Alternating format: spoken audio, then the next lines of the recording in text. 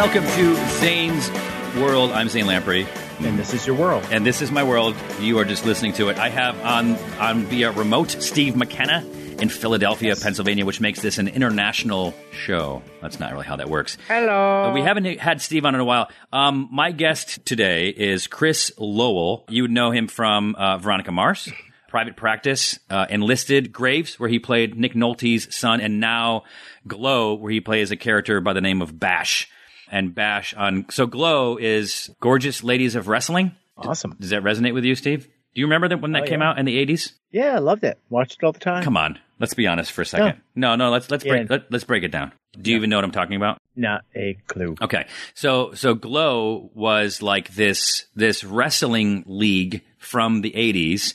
To compete with the guys wrestling, it was women. But they weren't like necessarily muscular, athletic women. It was more, I think, really about like storylines and stuff like that. So it's coming on to its third season on Netflix. Actually premieres this Friday, August the 9th, 2019 on Netflix. And it's about like the starting of Glow. I actually hadn't seen it and I wanted to watch it before Chris came in here. I've known him from some of the other things he's done. And I watched the first 3 episodes. He comes in at episode 3 basically as a rich playboy who's funding the entire thing. Lands in a helicopter, and then that's pretty much like his character is like would be an incredible character to play. So anyway, I sat down with Chris in an interview today and talk about that and also photography. If you go on Instagram to Mr. Chris Lowell, Lowell, you'll find like this page of all these black and white photos. And there's really no indication that it's the same guy, the same Chris Lowell that was on the show. Are you looking up, Steve? Yes. Yeah. And so I was like, wait, is this the same guy? Because it says Chris Lowell Photography. And I'm like, is this the same person that is on the show? I was not convinced. And then I went through, and because I had seen an episode, I recognized one picture, like one of the color pictures as the cast of Glow. But he takes all these pictures. He's a photographer, and he'll tell you in this interview how he got into photography. And he just shoots on film. Doesn't take pictures with his iPhone. Doesn't use a digital camera. Just film. Very cool. Yeah, you're looking through his stuff? Yeah. I think it's like refreshing to see someone that's just putting like their art up and stuff rather than having to show everyone how exciting they are and what we're supposed to think that their life looks like mine. Yeah. Steve, let's talk about you and social media for a second. Let's not and say we did. Well, that's kind of... I'm not very good at it. I think let's not and say we did is literally your mantra when it comes to social media. Yeah, I think so. That's about right. I just can't get into it. It's why? It's like, hey, look what I'm doing, and you're not. Hey, look right. But is that? And you're not. Well, come on. I don't want to feel like I just fed you that, and that's your reaction. What's your real adversity to being involved on social media? I mean, here's the thing. Like someone like Chris, he's an actor, so he's playing different characters. So it makes sense for him to just not really be engaged in social media because he's an actor. He becomes a different person in every show. So you would almost want the character to have an Instagram rather than him. That would probably be more fun. But like for us, Steve, thought of it like that. That's why you're kind of like a social media master, and I'm not. Well, I don't think I'm a master. I mean, you're pretty good. I think I'm pretty good. But like, it's for my brand, for this podcast, for adventure, for the shows, I feel like it's necessary for me to stay active on social media. And I like to think that I'm not anybody different on social media than I am in real life.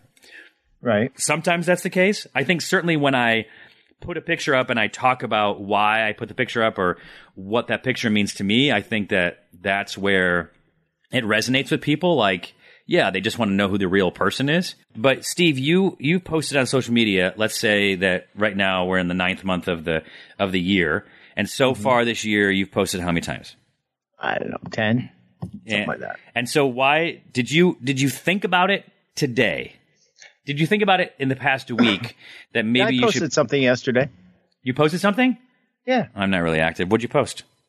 I post kind of a little teaser to my new Fix Mix t-shirts that are coming out. Oh my God. So that on again, off again, on again, on again? It's on again. It's on again?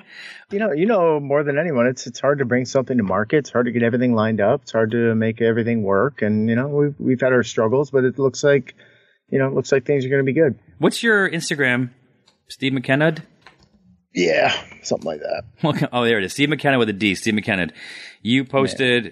Oh, I didn't post it. I post on Facebook. I don't really use Instagram. I don't know why. I guess I got to start using it. I mean, you can or not. It's like, I don't know. So like, I haven't since, I used to be more engaged when we did the show, but since the show ended, I'm like, I don't really have anything that interesting to post. I'm not going and doing cool stuff. And I mean, I don't know. Some people make it their job to like go out there and be an influencer and make their lives interesting so that they are somebody that people will want to follow. And then therefore, they can get companies to pay them to continue this thing. And I think some people, I guess at this point, a lot of people have pulled it off. All right. We're going to go into our interview with Chris Lowell, and then we're going to come back with Steve to get the down low on the Fix Mix. We'll be back in a moment with more Zane's World. Holiday tips and fun facts from Paul, Kristen, and Dexter at Total Wine & More. My friends still rave about the Prosecco I brought last year. Let me help make your Friendsgiving unforgettable. Bordeaux is one of the world's most popular red blends, made from Cabernet, Cab Franc, and Merlot. It also makes the perfect gift for your picky boss. Having turkey and all the fixings? I suggest an easy-drinking Pinot Noir. For white drinkers, try an unoaked Chardonnay. Whether you're entertaining or just bringing the wine, we'd love to share our always low prices and ridiculous selection with you this holiday. Now offering same-day delivery at TotalWine.com. Cheers! If you're a pro, you aren't just climbing ladders all day. You're lugging them from here to there and everywhere. So you want one that's lightweight, but it has to stand up to heavy use. The new Warner Multi-Position Pro Ladder has 5 configurations that keep you stable. From staircases to second stories, its lightweight all-in-one design makes it easy to maneuver and carry, and it's only available at the Home Depot. More save it, more do it. U.S. only. Hey, Jordan here. I know a lot of you create your own podcasts, and a lot of you already have one like me. I obviously love what I do. It's taken a lot of hard work to get to this point of success. You shouldn't have to pay fees for platform hosting, distribution, analytics, or fees to create a podcast. You need to be able to focus on producing the best show possible. Now, Podcast One, that's the network I'm on, they have Launchpad Digital Media, or Launchpad DM for short. So it's free, includes unlimited hosting, full control of distribution. You have access to a full dashboard with analytics. Again, totally free. You own everything, by the way. You own your content, you own your subscribers, no tricky stuff there. And you get your own show page on launchpaddm.com for people to listen to and subscribe to your show. It's the only hosting platform brought to you by the leading network, Podcast One. Podcast One will promote the site, drive people to discover your podcast, and if your show grows, you could even be invited to join Podcast One's all-star roster, which includes people like Adam Carolla, Caitlin Bristow, Shaq, Lady Gang, and of course me, Jordan Harbinger, I'm there too. You also get access to their production and sales support. So with all this completely free, don't use other hosting platforms. Why would you need to? Learn more or sign up now at launchpaddm.com. And don't forget to check out The Jordan Harbinger Show. Welcome back to Zane's World. All right, so I hadn't seen Glow. Okay. Don't get mad at me. I can tell you have a bad temper. Yep. I sat down and started watching it last night, and I was like, okay, this is amazing. Like, why haven't I watched this before? It's so good. It's so good. I don't know what to compare it to, but I don't know why, and I should have expected it from Netflix, right, to put something amazing together. This is like, I would say that it's kind of like, this is weird, but like, and I was thinking about how to compare it for anyone who's never seen it. It's kind of like the Marvelous Mrs. Maisel, but set in a different world. It's the tone of it and everything like that is like, it's not, it's really more interpersonal. It's about the people and the story. You kind of forget that the wrestling is sort of the glue that holds them together, and then it becomes really about the people. Yeah, I think I definitely think it is a character-driven show. I mean, there's 16 or 17 series regulars on the show, so it's a big cast. And I really genuinely think that everybody kind of brings it. It doesn't feel for a cast that's that big. It doesn't ever really feel gluttonous. Yeah. It really feels like each voice has its own identity and has its own purpose for being on the show. Yeah. Which I think is really special. Yeah. Like, but yeah, I don't know. To me, I don't think you can find a show that is this. There's just not a lot of. You don't come across a lot of scripts and shows that have this much intelligence behind them and comedy and also deeply rooted human empathy to it. Yeah. I'm constantly grateful to be on this job. It's just a really, really cool It's a show. really cool And by the way, show. and if it wasn't, I would just like kind of say I haven't seen it and move past it. But I saw it and I loved No, it. You know what I mean? and truly, like, I want people to know like it's genuine. I also similarly, I'm not a very good. If I don't like something, and I've worked on jobs that I couldn't really care less about, and it's hard to pretend to like it. Mm-hmm. And this is a job that I so effortlessly can talk about because I believe in it and I love being a part of it. I'm so grateful when I get to show up at work with these people. It's a fucking dream. What is the time period of the show? 80? I think the first season is 84, 85, and this is 86 in Vegas. The third season takes us to Vegas. So I watched 1, 2, and 3, waiting for you to make your entrance, and then when you did, it was. I mean, talk about an entrance. It's pretty amazing. Come flying out of the gate, man. Literally flying in a helicopter. Yeah, that's right. Yeah. That was my first day of shooting, and it was one of those things where I had booked the job on Friday night and had to fly out on Sunday to shoot Monday. Wow. And you didn't even have time to like get in your head about it. No. I had auditioned for the show and gave, bar none, the single worst audition of my life. I mean, could not have misread this character or the tone of the show more incorrectly. It was just embarrassing on so many accounts. I went in. So this is the audition that got you the part.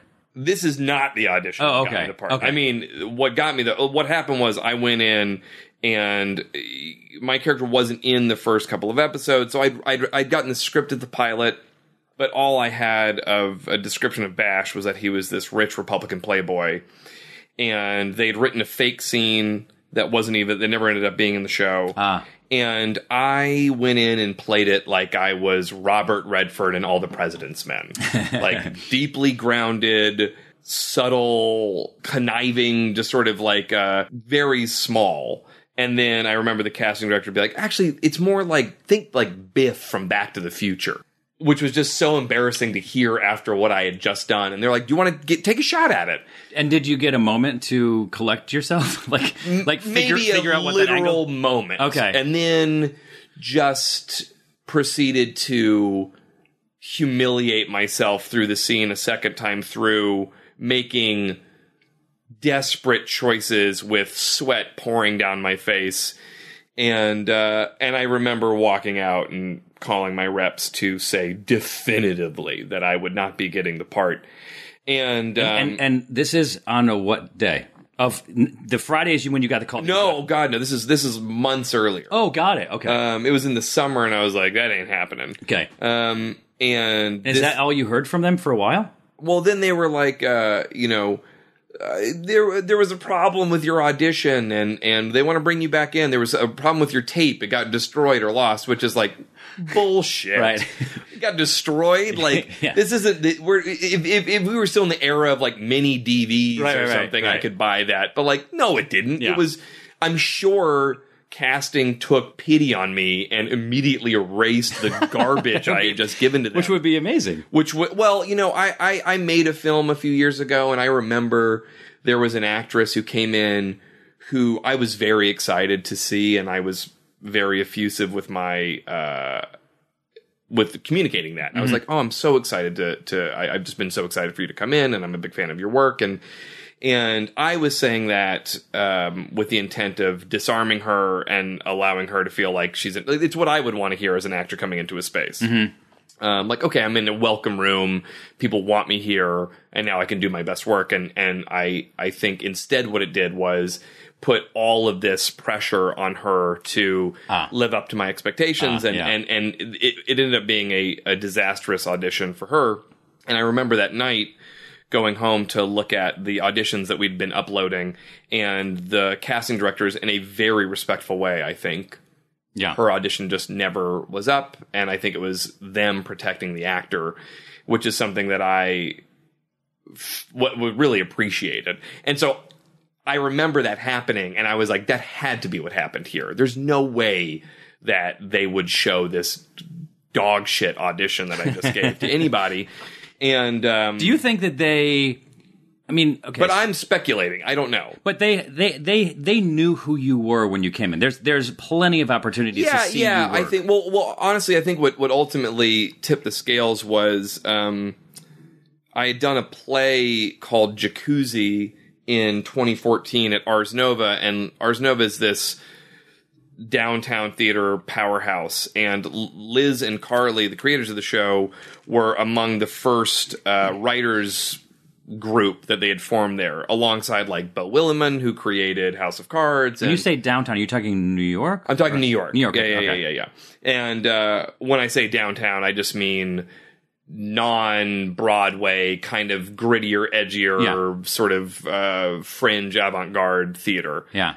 And Liz and Carly are major, were sort of a big part of Ars Nova, and so they come to all the shows, and so they had seen me in a show there called Jacuzzi, and they were certain that if I could do the performance I did in that I would be fine to do this performance of Bash. Yeah. And I think they had much more confidence in my abilities than I think I did. Yeah.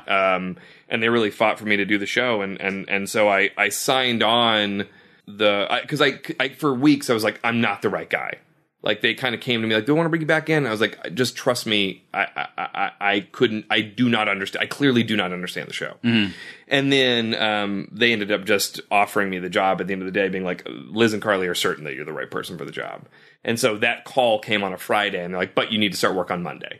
And were you in a situation where there were other projects that you... Well, I was on another show at the time, and actually... enlisted? No, it was a show called Graves. It was the Graves, show... yeah, when you were Nick Nolte's Yeah, Nick Nolte's son. kid, yeah.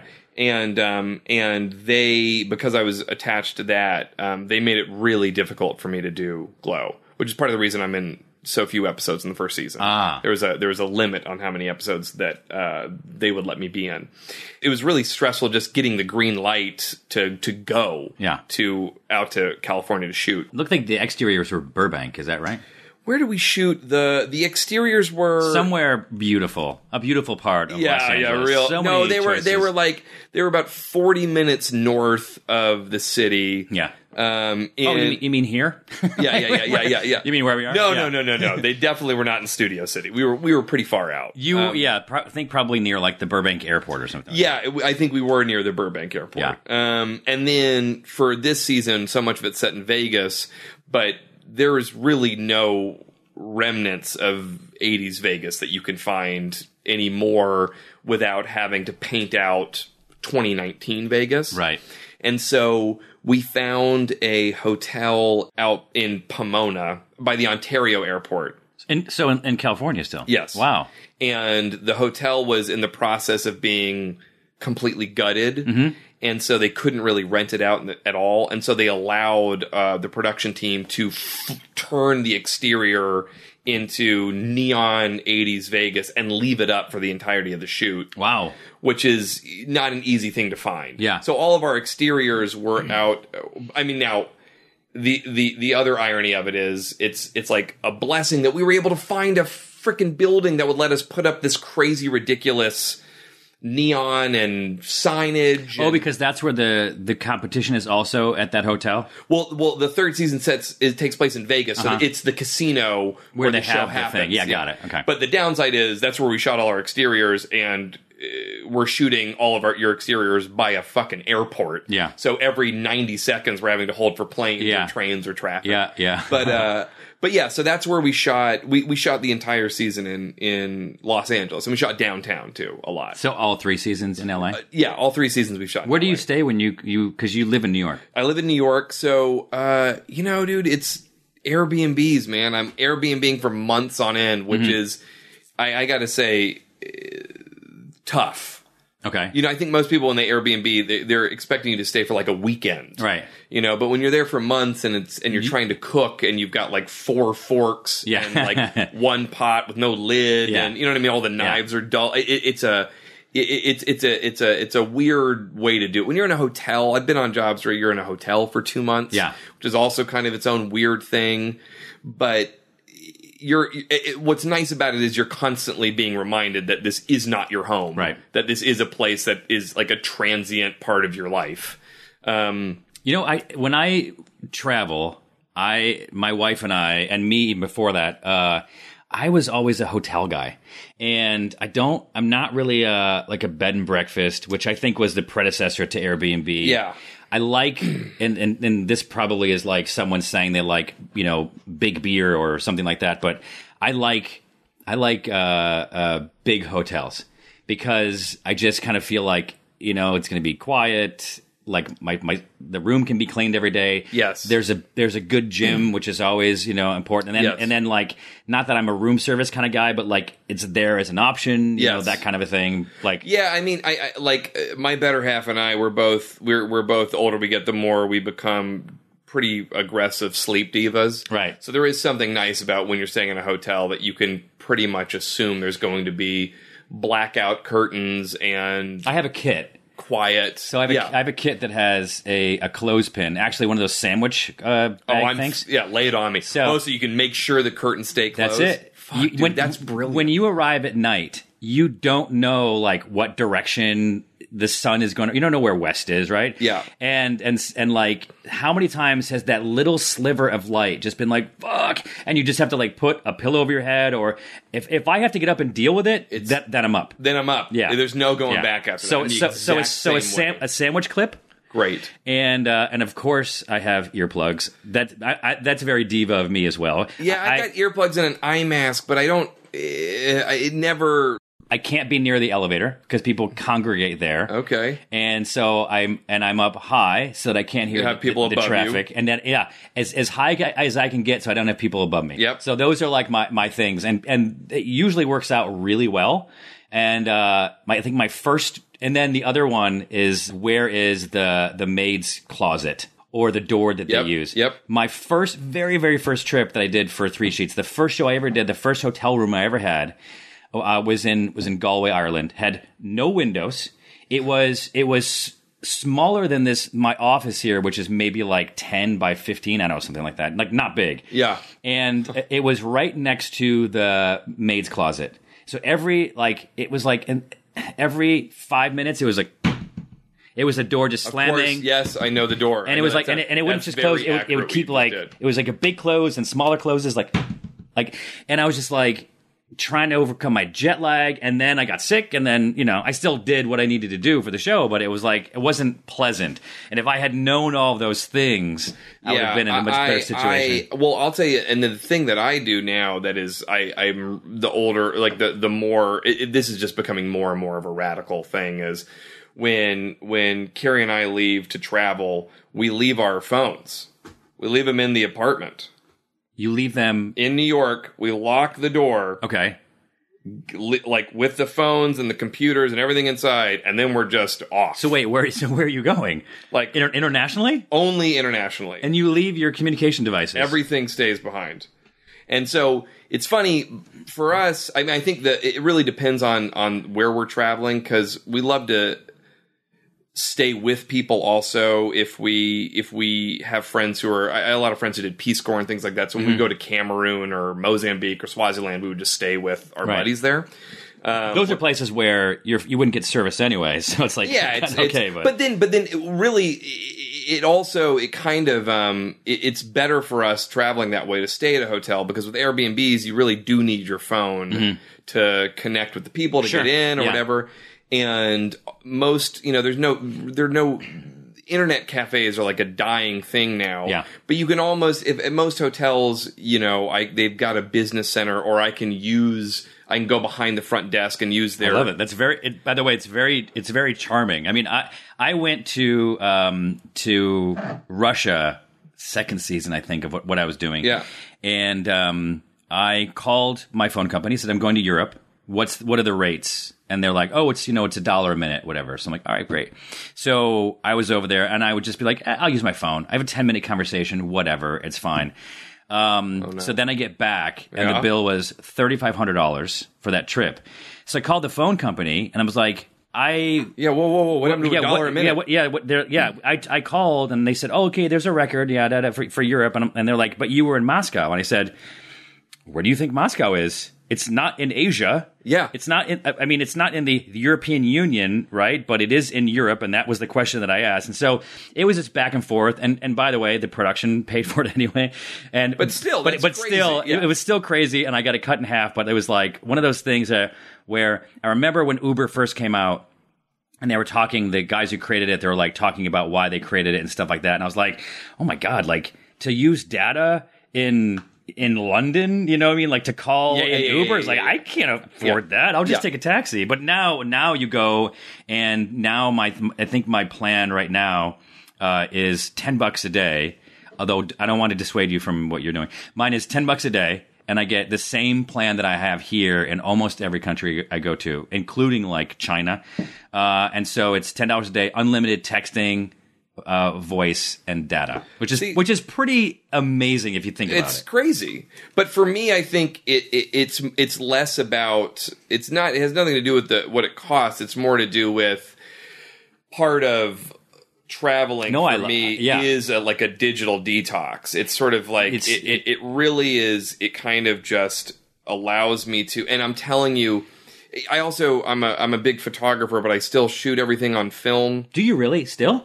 Everything. Wow. So that's the other thing. You have your own darkroom? Well, no, I don't. When I lived in LA, I did. Okay. But in New York, I go to a lab to drop off the film to get processed. So do you get like a proof sheet? So usually what'll happen is I'll get.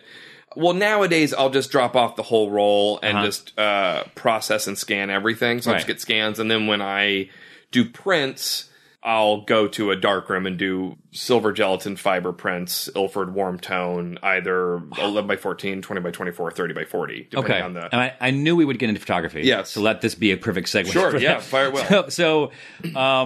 Wow. So, okay. What I'll just say about the sort of digital detox thing is, so as a result of that, because I'm shooting on film, also there's no, like, I think if you take a photo on your iPhone, because it's right there in front of you, you can't help but also, check your email and the text and see what's going on Instagram and Facebook and what's going on in the news. And you kind of get like, I'm not saying this of everyone, but what happens to me is I'll start. Yeah, it's a rabbit hole. It's a rabbit hole. I think everyone I'm very does bad at compartmentalizing it.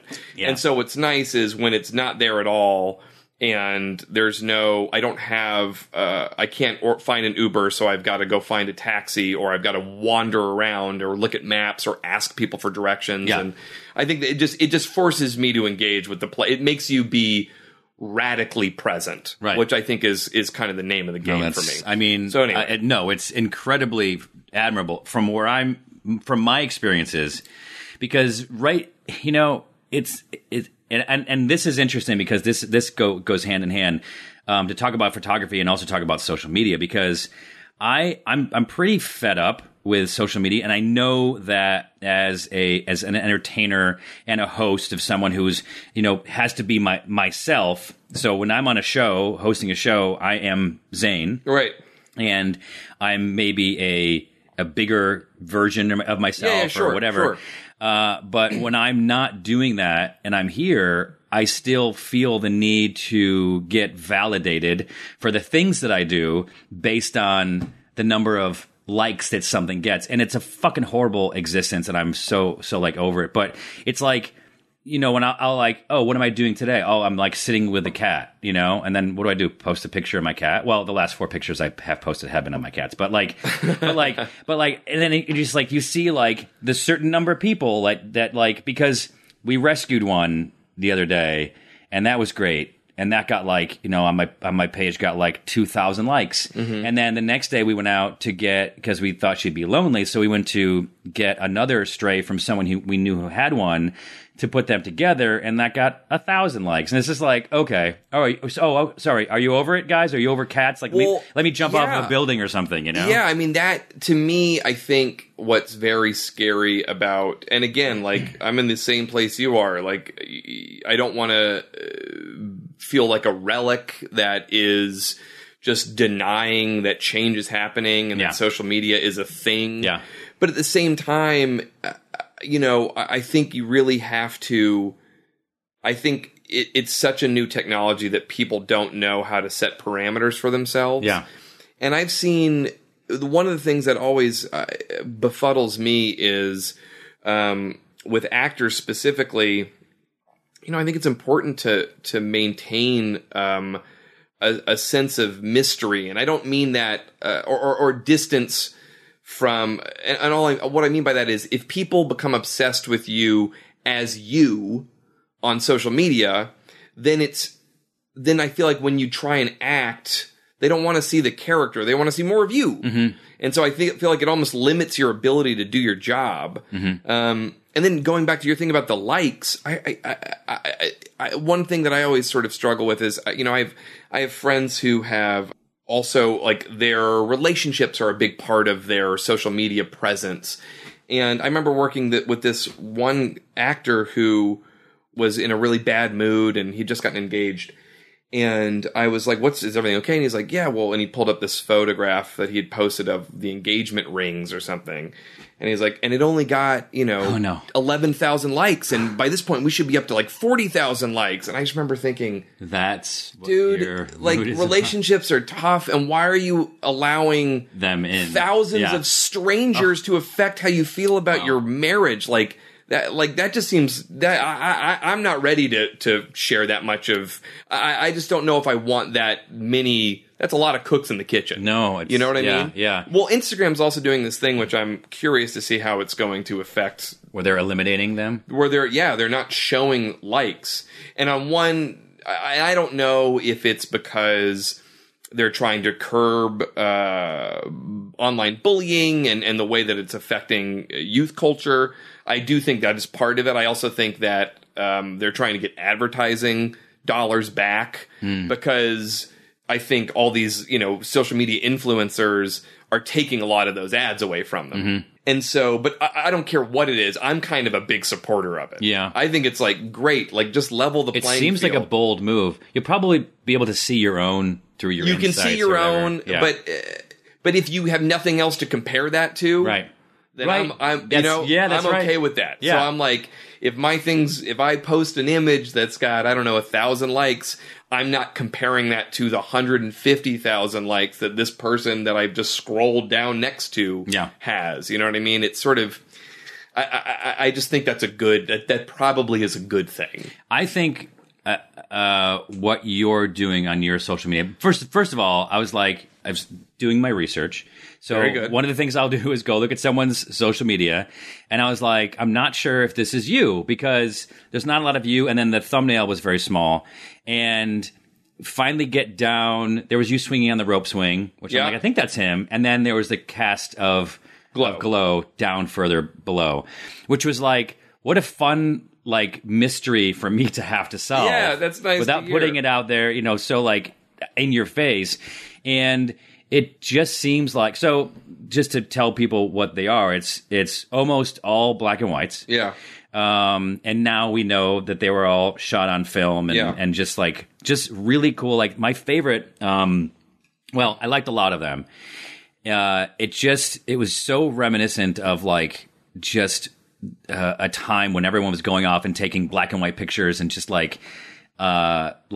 learning or knowing that they could express themselves through framing and create a story through just this little image that's not perfectly framed or not completely center framed and all that kind of stuff. So the one of this girl and surrounded by books. She's maybe in a library. Yeah. That photo is just amazing. Thank you. It's title of that piece is bookstore employee. It was when I lived. So the way I got into photography, it was my first job ever was this show called Life as We Know It. It was like ABC's response to the OC. You know, like everyone was trying to. How old were you at that time? 18. I booked when I was 18. 19. And I was living up in Vancouver, and my character on the show was a photographer for the high school newspaper or something like that. And Gabe Sachs, who's one of the creators of the show, is an avid photographer himself, and he's a big film photographer. And so he gave me this Leica M3, which is a gorgeous rangefinder camera that doesn't have a light meter on it. And he took me around town, and he's such a photographer himself that he was just, I think, excited to teach me. Yeah. And so I really quickly learned how to read light kind of instinctively, and Gabe would just have production process all the negatives. So I'd take photos on set all the time, and then I really fell in love with it. And then when I came back to college, I changed my major to photography because I was so engaged with it. And then it really became, for me, you know, with acting, one of the difficult things about being an actor is I can't manifest a job for myself. You know, I'm waiting for the phone to ring. Yeah. And so a lot of times you feel very out of control of your career and your creative expression. And what was so empowering about photography is I could photograph whatever I wanted, however I wanted, whenever I wanted, and wherever I wanted. And there was such and it was such a creative avenue that just really was so liberating because I had control over it. And so that really became a major passion of mine. And then I started selling my work, and that photograph you're referencing was one of the first photographs I ever sold. And it was just such a nice kind of unexpected thing to have this subsequent career in photography sort of take off for me. And I grew up studying and obsessing over the sort of major street photographers like Robert Frank and Elliot Erwitt and Henry Cartier-Bresson and Walker Evans, and I was traveling like a maniac. So I was big on street photography. You know, I would be wandering around like Marrakesh, like taking photos, or London, or wherever I was. And then as I got older, I started sort of falling in love with more portraiture work like Sally Mann or Mapplethorpe and so I bought a medium format camera and started taking more portraits, but I was still, I think, photographing with kind of that knee-jerk impulse style that you get from street photography. You know, with street photography, you don't think, you just like you see a moment and you just photograph it, and you don't have time to think about the framing or if there's movement to it, and that cacophony, that kind of unexpected je ne sais quoi is what makes those images so fascinating half the time, is that it just, you caught this moment in time that will never exist again. Yeah. And I really liked the idea of bringing that to portraiture as well. So when I typically take photographs of people, I generally try and create a little bit of an element of the unknown and of chaos to sort of like just have it exist how it exists and sort of try and recreate that environment.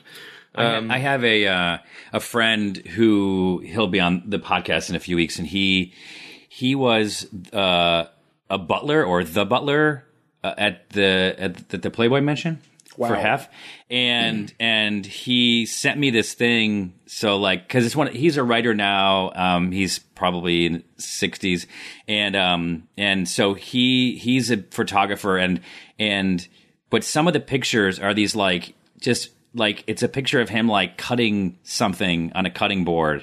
And it's just like, why, who took that? But aren't those just the best pictures of, like, just someone living in that moment, like, rather than stopping and smiling or posing and all that Absolutely. kind of stuff? So the first fine art piece that I bought, I'm a big fan of Robert Frank, who's this German guy who came to the States. He made this book called The Americans. It's like iconic photograph gold. And he was this foreigner coming to the States trying to understand the States, essentially. And so he was driving around through the segregated South and just sort of, just again. What year? I think it was 50s. Okay. Oh, wow. Jack Kerouac wrote the foreword to the book. So it's very much of the Beat generation. His photographs now, if you try and buy, I remember looking into buying one, and like a damaged Robert Frank print is like $95,000 or something. But Elliot Erwitt, who's another street photographer that I love and who has this great irreverent sense of humor to his work, he and Robert Frank were good friends, and Elliot Erwitt's still alive, which is astounding to think about, because I think he's like 97. But I found this photograph that Elliot Erwitt took of Robert Frank and his wife dancing in their kitchen in Vienna in like the 50s. Yeah. And that's the photograph that I bought. And what I love about it is, you know, I think a lot of times when people think about what makes a good photograph, they think about the basics. Is the lighting good? Is it everything in focus? Can I see everyone's face? And to me, what I think makes a good photograph a lot of times is the things that you can't see, or the amount of movement in the image, because it was shot like quickly in low light. And instead what you feel is the emotion of the image. And sort of to your point, it's this candid photograph that's half the frame is a doorway, and they're in the corner of it having this moment that was so fleeting. And that to me is like such a gift to kind of get a vantage point. Are you when you have that? So I've seen, like, looking through your photos, and I've started following you. And by the way, anyone who's listening should too, because I think it's when it pops up in your feed, it's gonna be so refreshing compared to everything else that's in there, like the look at me stuff. So when I got into when I was sort of getting pushed to embrace social media, because until like 4 years ago I had a fucking flip phone, which at the time made things really simple. But I think at a certain point, you know, if you see someone take a flip phone out in 2019, it's like you won't. Everyone rolls their eyes, and they should, because or you think how cool that is. So okay, so you have so when I got social media, I have an iPhone. Yeah. And do you not take and with it? I don't take any photos. Really? Not one. I mean, I take photographs of like UPS tracking numbers. Right. And so I see you emptied your pockets, and you don't have your camera. Do you not, like? Is it not with you on a daily basis? It normally depends. I typically brought it to set a lot on Glow. I usually have something with me. Today I can't, like, I get so nervous doing press that I've just like got to focus on this only. I can't believe I'm being called press. No offense. I hope that's not it's like, oh God, I guess I am. The thing that you didn't realize, and I probably should have told you, is Bodhi. Is my dog.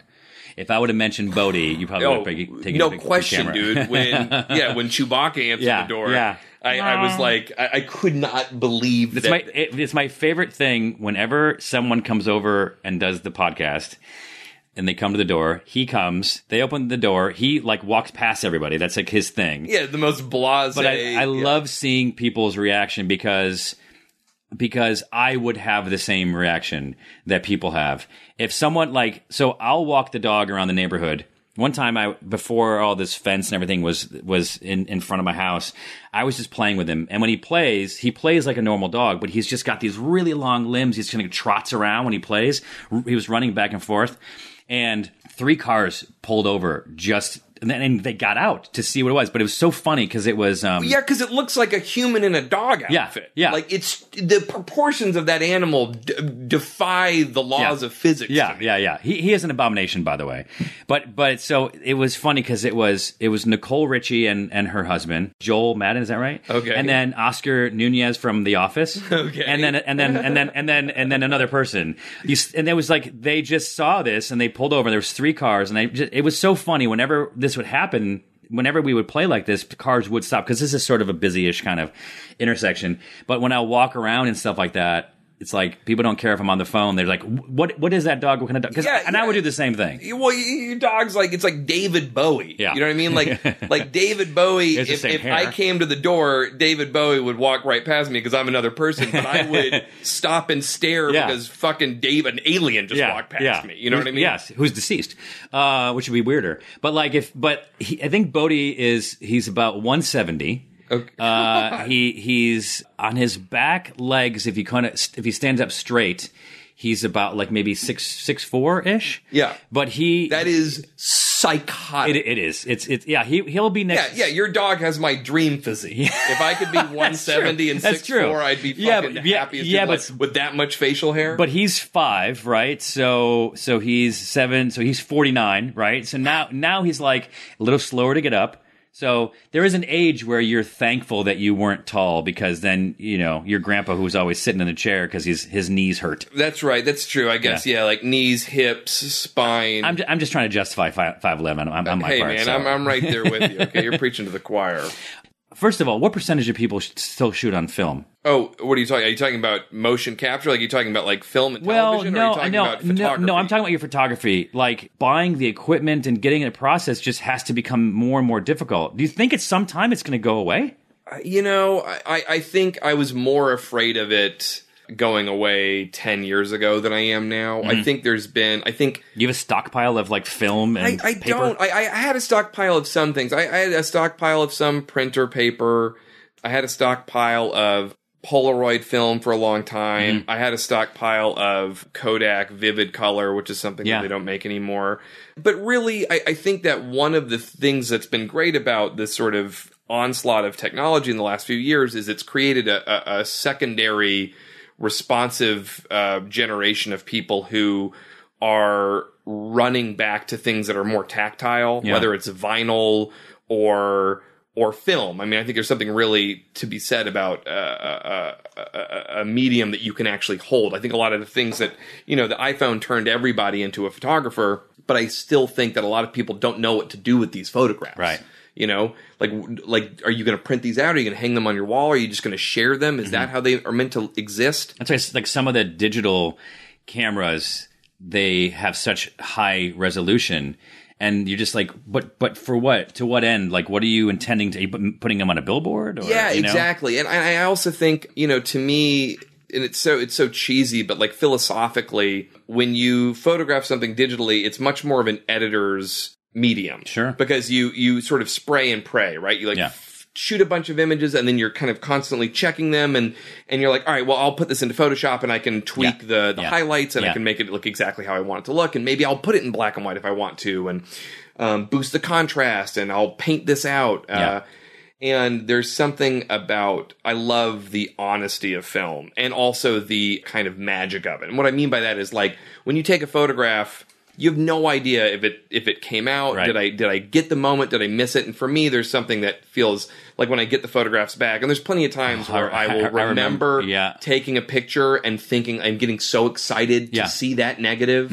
And then looking at it and being like, oh shit, like I was, the f-stop was way off, or I missed it, or it's not nearly as powerful as I remember it being, the framing is off or something. But for every one of those, there's just as many moments of like, oh my God, this takes my breath away. Like, and do you have like shows? You do like the first show I had was actually in Los Angeles. It was called Rendering the Ordinary Extraordinary, and it was at the Walter Maciel Gallery down on Robertson in 2007. And then I co-hosted Photo LA with David LaChapelle in 2010, and then the last show I had was called 31 Days, and it was at Jackson Fine Art in Atlanta opposite Vivian Maier, who is this fascinating photographic kind of legend in her own right. And so I sell my work. I do limited edition silver gelatin prints. The thing that's really cool about silver gelatin is, again, you can only do silver gelatin prints if it's film and if it's black and white film. So there's something about knowing when you come in to buy, and it's also the most archival.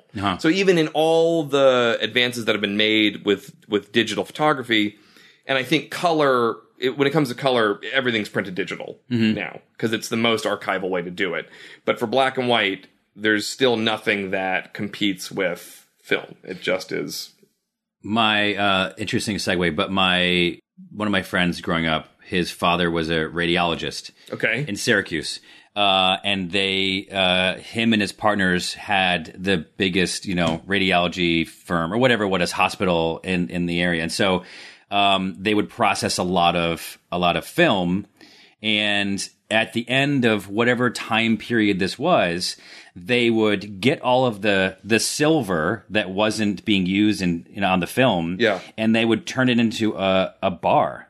And so each partner at certain times of the year. No way, dude. So he had like, it was used as a paperweight in his like, just in one of their studies or something, that he had a full silver bar. I'm just using my hands, but like, I'd say like mass wise, the size of like a can, a soda can, but it was, squared off, whatever. It was stamped like 0.999, whatever. That's so cool. But because if you think about the silver nitrate, like, there are pieces of, I've thought about doing that with Goldschlager.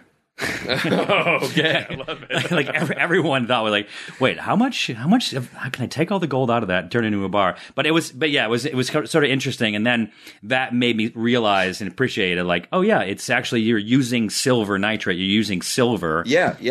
And basically, I don't know what the principle is. Like some of it sticks and some of it doesn't. And so, and some ends up in the wash or something. It's also, you're putting it in all these chemicals that there's still such, I know it's a chemical process. There's still something that is so truly, every time I do it, it kind of blows my mind.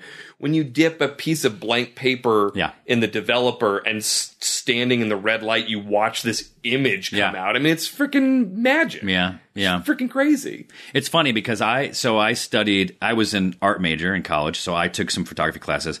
And back in the day, that was, digital hasn't really been here for that long, and so it was all your darkroom time, and and like, I mean, when I was studying photography, it was still all the darkroom stuff. Yeah. So you'll never.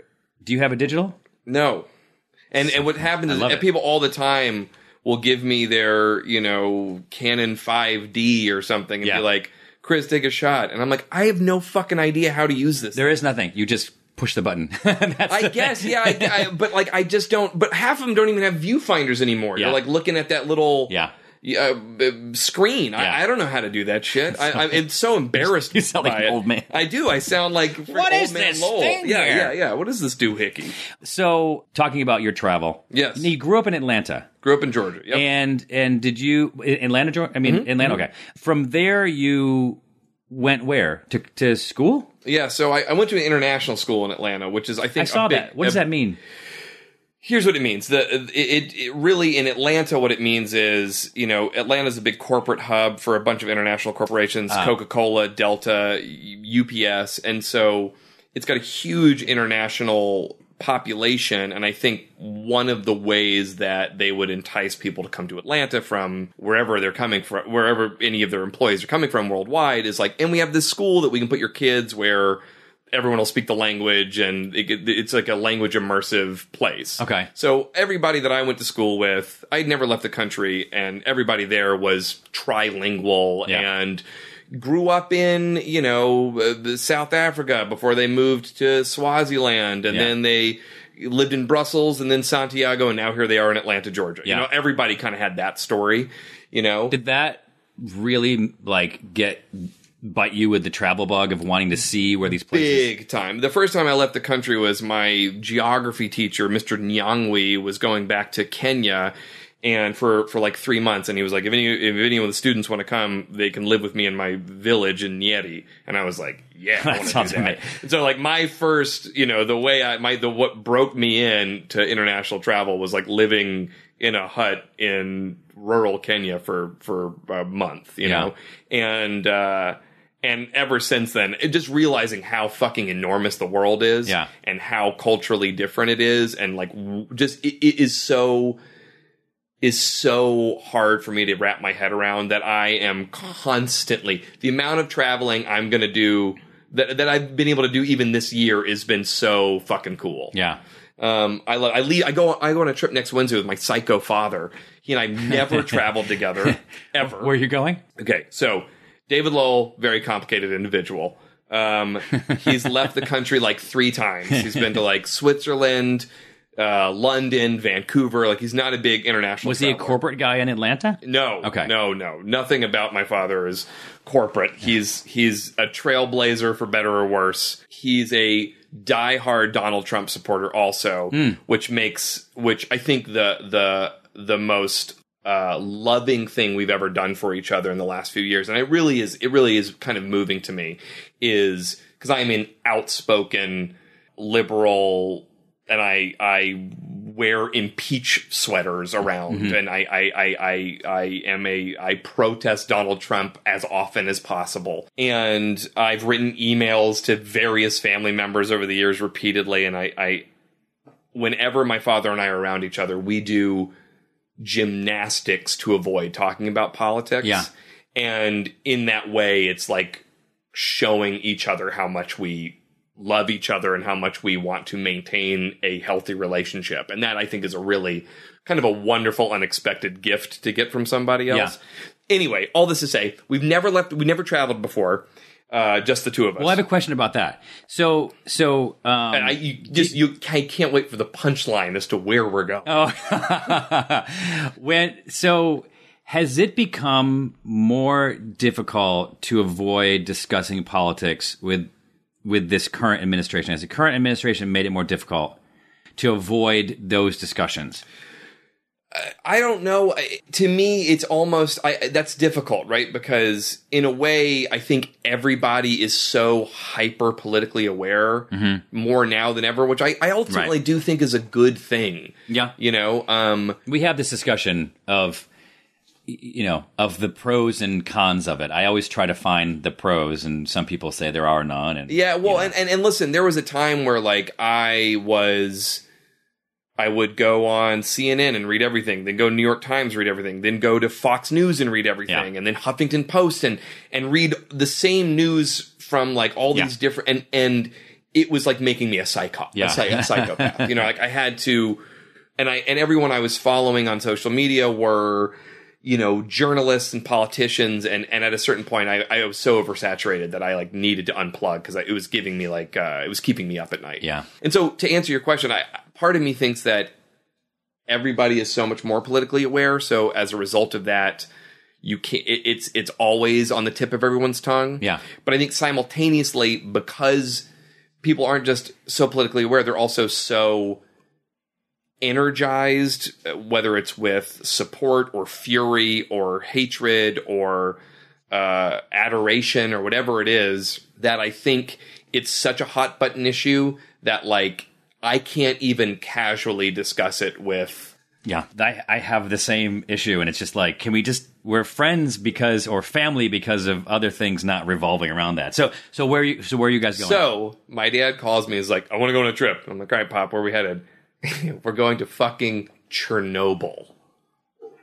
Wow. Going to Chernobyl. My father chose a literal toxic wasteland for our first trip together. Was he inspired by the show? Yes. Yes, of course. Oh my God. I think what happened was I think he might have called me and floated the idea as a joke, or like not something he actually thought I would get on board for. Yeah. But I think he also knew if anybody was going to get on board, it was going to be me. And so I was like, yeah, let's go. And so you're going, you said, very soon, right? I leave on Wednesday. Okay. Well, at least you're going in the summer. I mean, it's nice. Have you been? I've not been to Chernobyl, but I've been to Russia in the summer. Yeah, I mean, I've been to Russia in the summer. Yeah. Russia in the summer, Russia in the winter, two different places. Yes. But also New York is the same thing. But I just had a different appreciation for, well, again, I've never been to the Ukraine. I've been to Eastern Bloc, so I don't know. We fly to Kiev, and then we have to go through all these checkpoints and wear like dosimeters that like make sure you're not going into that like beep, and it's going to be insane, dude. When next time you're in LA, will you come back and tell us about that? I would love to. Okay, dude. I'm fucking so. I mean, my God. And then you can bring your camera. My eyes aren't glowing. You can take a picture of Bodhi. None of your film's going to work because it's all going to be like radiated. I mean, seriously, I've thought about that. That's amazing. Like I always have to hand check all my film when I go through X-rays, and I've literally been thinking like, what film should I bring, if any? Like, what am I going to do? But all I want to do is take photographs. So good. Well, it'll be fascinating. All right. So on the wrap of this, I'll tell everyone where they can find your stuff. I have all your social media. But this is fascinating, and I can't wait to sit down and talk again. Me too. This is a blast. Thank you very much. Thanks a lot for having me, man. Make sure to stick around after this podcast to get the latest headlines from the AP News Minute. Holiday tips and fun facts from Paul, Kristen, and Dexter at Total Wine & More. Did you know there are over 10,000 wine grape varieties worldwide? Here's to thousands of gift possibilities. My go-to holiday wine is Chardonnay. I love it with turkey and potatoes. Pile on the gravy. Let me show you our more than 8,000 party-perfect wines that are in your budget and out of this world. Whether you're entertaining or just bringing the wine, we'd love to share our always low prices and ridiculous selection with you this holiday. Now offering same-day delivery at TotalWine.com. Cheers! Why wait for Black Friday? Get Black Friday prices today at the Home Depot. Up to 40% off appliance special buys, plus up to $600 in extra savings instantly on select appliances. No rebate, no hassle. Like a modern Frigidaire front control range for just $699. That's $400 off. Talk about holiday cheer. Black Friday savings early, now at the Home Depot. More saving, more doing. U.S. only while supplies last. Gas extra. See store for details. Valid through December 5th. Well, you're here. Might as well join us. Welcome to Zane's World. Great interview. He sounds like a smart dude. He's a really, really smart guy, and I mean, I don't know if going to Chernobyl is smart, but he's a smart dude. I mean, look, I cannot wait to have him come back and tell us what going to Chernobyl was like. Like, right. That's just amazing. He hasn't taken any like big trip with his dad, and his dad calls him up and said, "Hey, let's go to Chernobyl." That's so amazing because he watched the show. Some amazing pictures there. They'll be glowing. I think so. Yeah, that's what I said. Steve, did you watch the show Chernobyl? I've seen a couple episodes. Yes, it's kind of dark. You didn't get I like it. Well, yeah, of course it's dark. It's freaking Chernobyl. All right. That being said, give us the down low. Like, I just want to know real quick. So, by the way, I didn't even mention this. Mel is off recording her podcast. That's not to say she won't be here on this one, but I needed to do this now because I'm heading out of town, and then I'm going to Portland. You know what I did? I went on to book a flight, and I went on to use this app. And I just typed in, like, I Googled cheap, like, last minute fares because I was like, should I drive up there or should I fly? It's literally called Last Minute. It's an app, Last Minute cheap flights. And so I went in and put it in, and it's like, see, can you see this? It looks pretty legitimate. Where's my camera on this thing? Anyway, and it's like a legitimate looking app. And then I submitted it, and then I expected to get an email with my tickets, and I didn't. I got one that says it says processing, and then I called them, and they're like, "Oh yeah, we're trying to book it. We're just trying to confirm your return flight." And I'm like, "What are you talking about?" Like, I thought it was like Expedia where you did it, then you deal. It was like a fourth or fifth party. Fifth party. Basically, I got the phone call. I'm going to read it off my phone what it said so that I'm quoting it properly. The phone came from Qatar, Qatar. And I was like, what is going on? What did you guys take me for? And so they said, oh, we'll call you back in a half an hour, and nothing. So I called them, and then they're like, oh yeah, we couldn't get the return flight for you, so we're going to go ahead and cancel.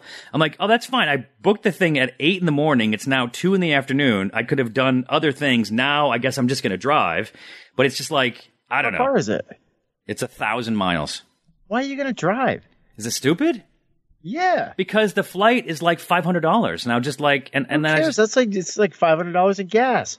It's like driving from New York to Florida. I don't know. I just thought it'd be pretty. Is that stupid? Pretty stupid. It is pretty stupid, right? Yeah, because I'll be in the car the whole time. Yeah, I mean, maybe take a train or something. But the train. You know how long a train takes? 1 day, 1 day and 5 hours. So it's 29 hours to take a train to Portland. And how many hours do you think it's going to take you to drive 1,000 miles? 16. I was going to do it in 2 days. Well, like online it says 16. Is that stupid? I don't know. That's far. And then 1,000 miles, you're obviously going to have to drive that back. So that's the part. That's the part I'm having trouble. So then I was like, what if I just drive because it'll be fun, and then when I return, then I'll fly back. Well, there's a $500 fee to leave your car at that Enterprise up there, which is just kind of stupid. So I don't know. Should I just book the ticket? Yeah, I'm not use your miles. I'm not trying to be. I'm not trying to be cheap. I'm trying to get the whole experience from it and just see if it's something I want to do. But I just figured I could stop places along the way, and you can when you're driving you can clear your head and that kind of thing. I mean, you would be going all the way through California, and then Portland is probably 5 hours over the border. Yeah, something like that. Yeah, but I've been up through there. It's nice. I mean, but how far is Portland from Seattle? 3 hours? Yeah, about that. 3 hours. So I would be driving just short of Seattle. That's what I'm saying. That is a long way, dude. I mean, unless you're gonna, take some stops, maybe camp, maybe see some cool places or friends. Yeah. But I mean, come on. Yeah. I mean, just get in a car for 18 hours driving straight, you're going to be whooped. I will because it's and then I got to turn around and do the same thing coming back. Oh, you'll dread it. Maybe I'll hitch. People do that. Hitchhike. Yeah, you could hitch. That sounds safer. Hitchhiking is free, right? Sometimes only sometimes you just costs you a hand job. All right, well, Steve, what's the skinny on Fix Mix? The Fix Mix is Steve's Bloody Mary mix that I thought he was going to have all of his ducks in a row before he announced it to the world, but he's been sort of dropping it in little pieces.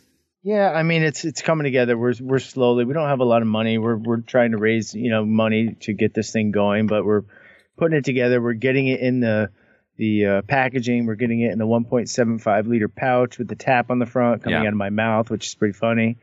And we're going to be at Pack Expo in Vegas in September. Wow. So I'll be hosting a happy hour there in the booth. And hopefully it's going to be a lot of fun. We'll maybe do some other events around town that week as well. Okay. So we're trying to line all that up. Steve, I will fully support your Fix Mix. I'm excited to try it. You promised me you'd send me some samples. Of course. I'll send you a case.